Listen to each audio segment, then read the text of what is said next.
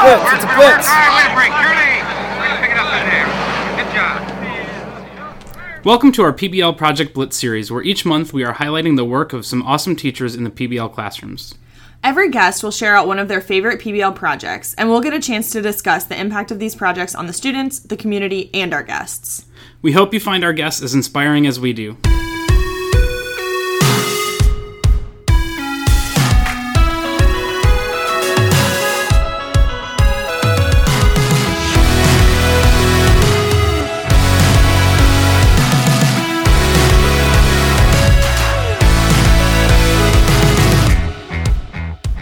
Welcome to the PBL Playbook, brought to you by Magnify Learning, where we equip teachers with project-based learning tools today so they can engage and empower their students for the future. This podcast will give you the playbook of real PBL facilitators in the classroom, just like you, and help bring you strategies and tools for your PBL game. Now, here are your PBL Playbook hosts, Josh and Andrea. Gotta find a better way.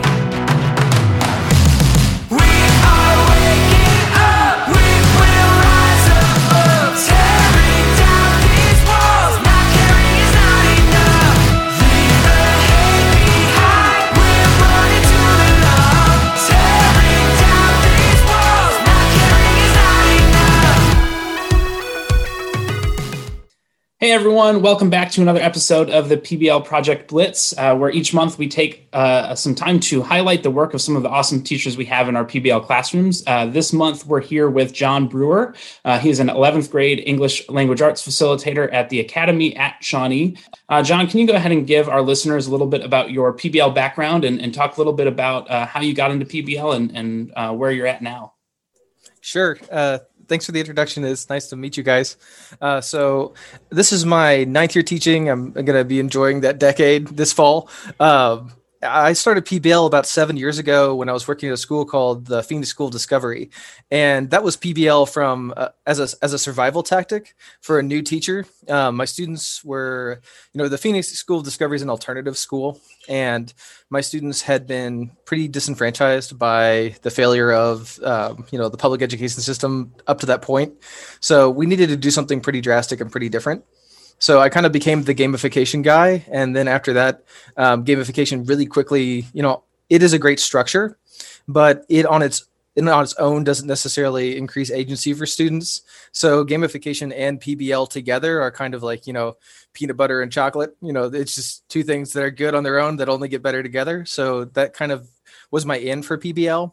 Did a lot of choice-based stuff when I was at Phoenix. And that kind of drove me into a space where I was picked up by Magnify Learning for a cohort this year. And that has been really, really valuable. So that's kind of how I got to this project. Awesome. Well, I'm really excited to dive into this project with you as someone who also teaches an English 11 course, to kind of hear your approach and some of the content that you're bringing in and how your students reacted.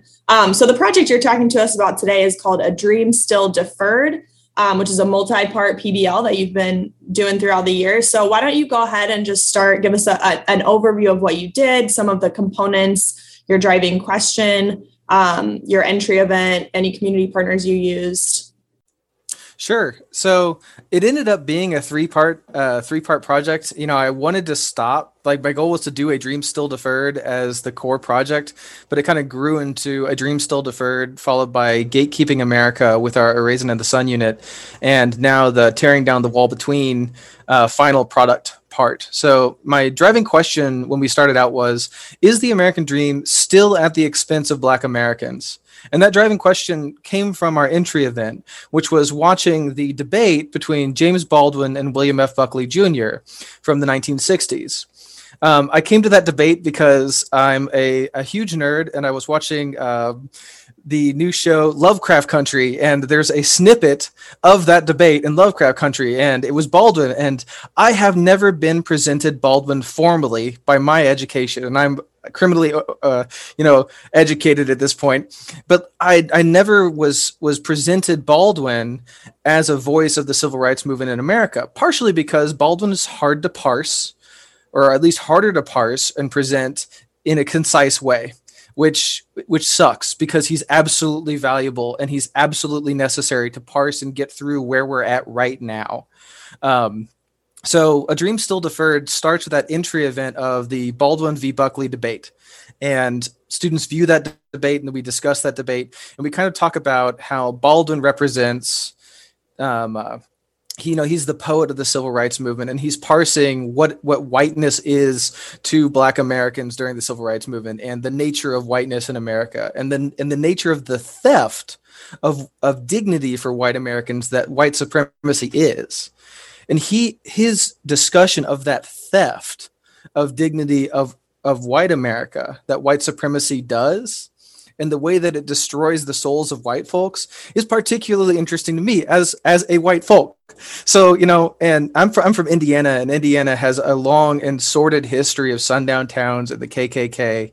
And for me, digging into Baldwin and using Baldwin as kind of an entry event for me, I think that it was really important, and I might have trail off there, but that was just really important. So Baldwin presents, a lot of connections to the current civil rights movement in America, and Buckley presents a lot of the same arguments that are being lobbied against the current civil rights movement in America. You can take much of what Buckley says about communism in an attempt to derail the civil rights movement in the 60s and apply the word socialism today, or Antifa today, and the way that the way that some people try to demonize the Black Lives Matter movement to dismiss it. The civil rights movement was also demonized to dismiss. So that kind of that idea that you're going to demonize your opponent to dismiss them ended up becoming the final product for the entire thing. It ended up creating this through line of humanizing language that ends up being the final product for my students, where they're going to create a collection of humanizing language audio pieces. What is humanizing language? Just kind of to you guys, what do you think of when you hear humanizing language? To me, it's adding components to recognize that the struggle that people are going through is happening to humans. So I know the example that I heard recently, instead of saying slaves, saying enslaved people. So recognizing that is happening to a person and a human being. That's a great example. And I think that example in particular, grows from the more common use of the term humanizing language. If you do a quick Google search of dehumanizing language, you're going to get thousands and thousands of hits of people breaking down how this group successfully dehumanized this group and created a really dangerous in-group, out-group dynamic. But if you Google humanizing language, you're going to get far fewer hits. We've done not a ton of great work in creating spaces where we intentionally humanize each other. You're going to get a lot of interesting stuff about prison recidivism and returning to the community from prison as an incarcerated person. But beyond that, there aren't a lot of really great things out there for humanizing language. Your example is really, really cool because it ties into the history of dehumanization and systemic racism in America. But there's just not a lot of good stuff out there for humanizing language. So I kind of wanted my students to be a part of creating some of that, lived experience audio recordings. And what they're doing there is they're creating audio where they're talking about moral problems and how they feel about moral problems, and kind of getting other people into their moral structures. Yeah, I mean, this project just sounds like it's an incredible example of PBL, and an incredible example of the power that we can have when we look at education as a platform to give students a chance to own their learning and to understand kind of the stuff going on around them. So I think a really great example of that. So can you talk to us a little bit about the student impact? This isn't an easy topic to bring in front of kids, especially right now, and quite frankly, especially in the location that we're in. Being in that kind of almost borderline southern states and kind of looking at what's going on. There's a lot of pretty strong views on both sides. And so talk about the student impact, and then also talk a little bit about how you navigated some of those difficult conversations. What did you do to make it so that people could express their opinions even if they were differing? Totally. So I think some of that And this is like the nature of the year. I think some of that is mitigated by the asynchronous nature of the conversations, and I think that this is a project that benefited from online space and from people being able to curate and slow down the conversation from a gut response through the lens of the computer screen. So strangely, normally when we have the anonymity of a computer screen to hide behind, we get worse. But in this case, when you're formally attacking these conversations and you give people some space to curate their thoughts before they share them, we had some really interesting thoughts about, back and forths about the Baldwin v. Buckley discussion. And then at the same time, we had some really interesting back and forths about the redlining in Louisville. I think that it benefited from being online to kind of respond to that, because we had more curating of people's responses. I think in person, when I do this in person this fall, God willing, I'm really, really excited to do this in person this fall. But I think what we're going to have to do is create formal stances and then prep those before we have discussions so that people aren't responding from the cuff. And we're really going to have to hit norms very hard before we have those Socratics. That said, this is a conversation that students are living all the time in Louisville. The protests we had last year, Breonna Taylor loomed large in our opening conversation about a dream still deferred, and the idea that, we are still a country that has two justice systems. And when you look at Louisville, it is one of the most segregated cities in the United States currently. And there are reasons for that, with predatory mortgage lending and both formal and informal redlining. The most recent firebombing Louisville was in the 1984 that I found. I was born in 1989, so that there's no distance really. Yeah, that I think, for something like this kind of topic to hit so close to home makes this project incredibly powerful. And I think, the relevance of the topic can, allow your students to have the perspective and, the experience. And it's interesting that, your comments about the asynchronous learning being a benefit, because I think, a lot of times, while there is a lot of opportunity, we see it definitely as a challenge. And so that's interesting to kind of think about it in that perspective. So how did you mentioned norms. How did you, for the way that you've done your project this year, create some of those norms and, get your students on the same page about how to have these conversations in a safe and respectful way? What kind of prep work did you do to get them ready for that? So that's really important. We really had to start with a lot of discussion about bias and validity in news sources. And we had to find some common ground news sources for whenever we have discussions about what we're talking about. That was a necessity for the Unit 1, A Dream Still Deferred. That was important for the second part, the Gatekeeping America and the redlining discussion. That is the absolute world for the last part, because the goal of the last part is humanizing language with the intent to depolarize political discussion. And, I wouldn't have gotten to that third unit were it not for the magnified learning structure, because I would have been happy with the redlining. I've been like, okay, cool. They know more about their city. They're more aware of the, social political structure of the neighborhood dynamics in Louisville. That's neat. If the more you know about where you live, the more informed you are when you vote, and the better the outcomes for you and your community. That's what we do. That's civic engagement. But because we had to have those validity conversations and those bias conversations, we ended up getting to this space where, we're not just putting forth humanizing language to make ourselves human to people who don't know us. We're putting forth humanizing language so that people can't dismiss our experience because it is as valid as their own. And when you do that, suddenly it gets harder for the people who make their money polarizing our country to do their work. Suddenly it gets harder to polarize when the person on the other side is a person. So that's really the cool work that came out of this, and that we're still in the middle of as we work towards our final product. Yeah, and it, like I said, it's exciting to know that we've got educators out in our country who are tackling the tough issues and putting the work in and figuring out how to help that next generation come up and ultimately be our next generation of leaders who've had these experiences that will then ultimately bring that that experience with them to the positions that they take. So you talked a little bit about it. I'm curious, kind of how this or what specifically might be the case. What you talked about how Magnify, the structure provided, through the work you did with Magnify Learning, impacted the work on this project. Can you just talk a little bit about what this project has done in terms of your development as a PBL facilitator? Absolutely. So for me, I've always struggled to find a direction and end for community partners, because I've always felt that,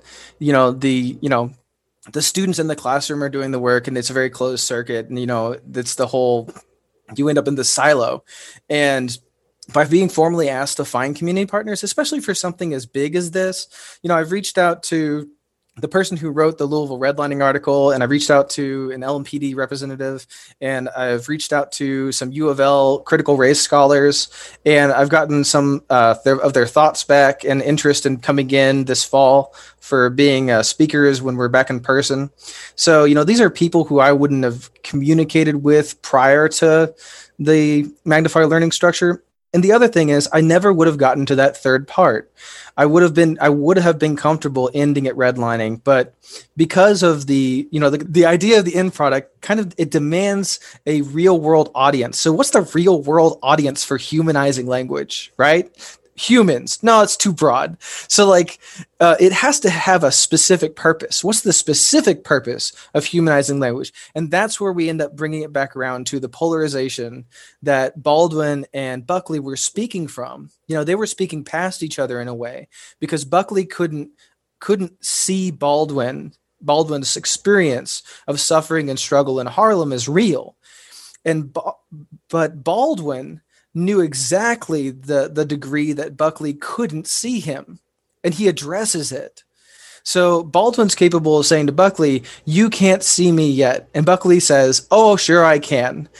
No, I think I really like what you said about, getting to this end product and the kind of closed circuit that sometimes a classroom can be without the authenticity of PBL or PBL-like practice. And, you said the idea of this end product demands a real world audience. And I love that. And I think that adds a layer of authenticity. And the theme of that third section that you said comes out of the authenticity, taking down the wall between us. That wall doesn't just exist in the classroom. It exists, in our lives as a whole, in our country as a whole. And so I think to create that authenticity and to show your students, I'm not just teaching you about redlining in history because it happened and it's there. I'm teaching you the context of the divide that we have right now so that you can understand the world around you and do something about it. So I absolutely love that. And I think that's so powerful for those kids. So in terms of the community at large and getting your kids out into the community and bringing in community partners, how have you seen a whole community impact from all of the stakeholders in this project? So for this year, I've mostly just seen it in my students, to be honest. I've had the people who've reached out to us and provided feedback and structure. But for the sake of, being out in the community, there just hasn't been a lot of movement because we can't really get out. And there's not a lot of space to have those big group conversations beyond the Zoom meets. That's one thing that I have for next year that I'm really excited about, is finding a place to physically present these audios files and finding a place to potentially work with, one of our museums, because we got a couple different museums that might be interested. Fraser does some really interesting stuff now and then on the history of Louisville or the Muhammad Ali. It'd be cool to have their audio somewhere where people can kind of walk through and get that humanizing experience and just hear them talk about, morality and right and wrong and, their experience and their dream and the difference between their American reality and this idea of an American dream. Yeah, it's exciting to kind of hear you process okay, we got through it, we're working through it this year in a virtual setting, but what does it look like next year when we're back in, hopefully we're back in person and we can have these conversations and we can kind of take it bigger. So anything else that you're thinking okay, next year I definitely want to do this, or I want to change this or make this adjustment outside of the obvious, bringing that community connection in? Is there anything else that you think, hey, this is something I'm going to tackle when I bring it back in person, or this is something I'm going to do a little bit differently because it didn't go the way I wanted to this year when you tried it? I think next year I'm going to be more intentional with starting from that humanizing, polarizing lens. It grew out of the project this year very naturally, and I really dig where it ended up. But I think for this year, it may feel kind of disjointed for my students to start with Baldwin v. Buckley and end up discussing the nature of polarizing dialogue in the United States. A little bit, though it is, they still stood at the polls. I think that, when I begin next year, I'm going to have more emphasis on that idea of humanizing language and how Baldwin uses it and how Buckley uses dehumanizing language when directly addressing Baldwin in that speech. And we can talk about, how it can be used as a tool to build those in-group, out-group biases and to guard those walls between groups. Oh, and the other thing is the wall between is not I did not come up with that title. That is totally lifted from Anne Braden's book, The Wall Between. I had a really cool moment while putting this together. Somebody sent me a copy of that book when they found out what I was doing, because I couldn't find, it was like $70 on Amazon for whatever reason, because it's a great book by an actual abolitionist from actual Louisville. So I make it expensive, I guess. But somebody sent it to me. It was really neat. So that's definitely from reading Anne Braden's book and kind of hearing her talk about her experience of getting the Wade family into an all-white neighborhood and then being bombed. So that's, that title is lifted from Anne Braden, because all respect to her. Awesome. Well, it sounds like a very appropriate inspiration for that piece of your project, for sure. So, you are someone who right now is tackling some big issues. You are also someone, like you said, you started doing PBL-esque instruction in your classroom about 7 years ago and have kind of evolved on that journey, and now are, working through Magnify Learning. So as we kind of wrap up, if you have any closing thoughts for our listeners, whether it's about that PBL journey as a whole or about tackling some tough issues through PBL, what have you got for them? I think the nature of problem-posing education is absolutely necessary for education to be vital and to feel necessary and vital for students. Problem-posing education isn't a new idea. Paulo Freire, the godfather of problem-posing education, understood that for people to gain critical consciousness about the world they live in and the society they live in, they need to be wrestling with the real issues of the day. PBL calls back to that Freirean spirit that Paulo Freire and bell hooks in Kentucky really exemplify. And what it does is it allows for people who maybe have never heard of bell hooks or Paulo Freire to get some of that immediacy into their classroom and some of that, we say the word relevancy, but it really makes it immediate to students, because it's not just the classroom, it's not just English, but it's the real world that they're surrounded by when they leave the classroom that the English lesson is situated in. So, all power to you. Good luck. Have fun. GLHF. It is a really, really worthy use of your time as an educator to pursue this kind of pedagogy. Yeah, we couldn't agree more. And I think those of us who've embarked in PBL have learned that it transforms teaching and learning in your space. And it really, I think it makes us all better educators, because we're constantly thinking and changing. So John, it's been an absolute pleasure to talk a little bit about your project. I'm excited to hear more about how the rest of this year goes, and then maybe even how it goes next year, because I think the work you're doing is phenomenal. So thank you for spending some time with us today and sharing some of your thoughts with our listeners. Thanks for having me, you guys. It's been great talking. Ready, break.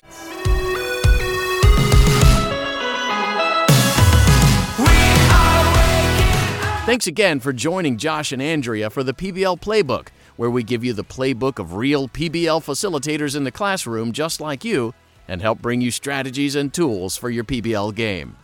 If you want to reach the pod, you can tweet at AskGIEBS, at MissB103, and at Magnify Learning, or you can email the PBL Playbook at magnifylearningn.org with any questions, thoughts, or ideas you have.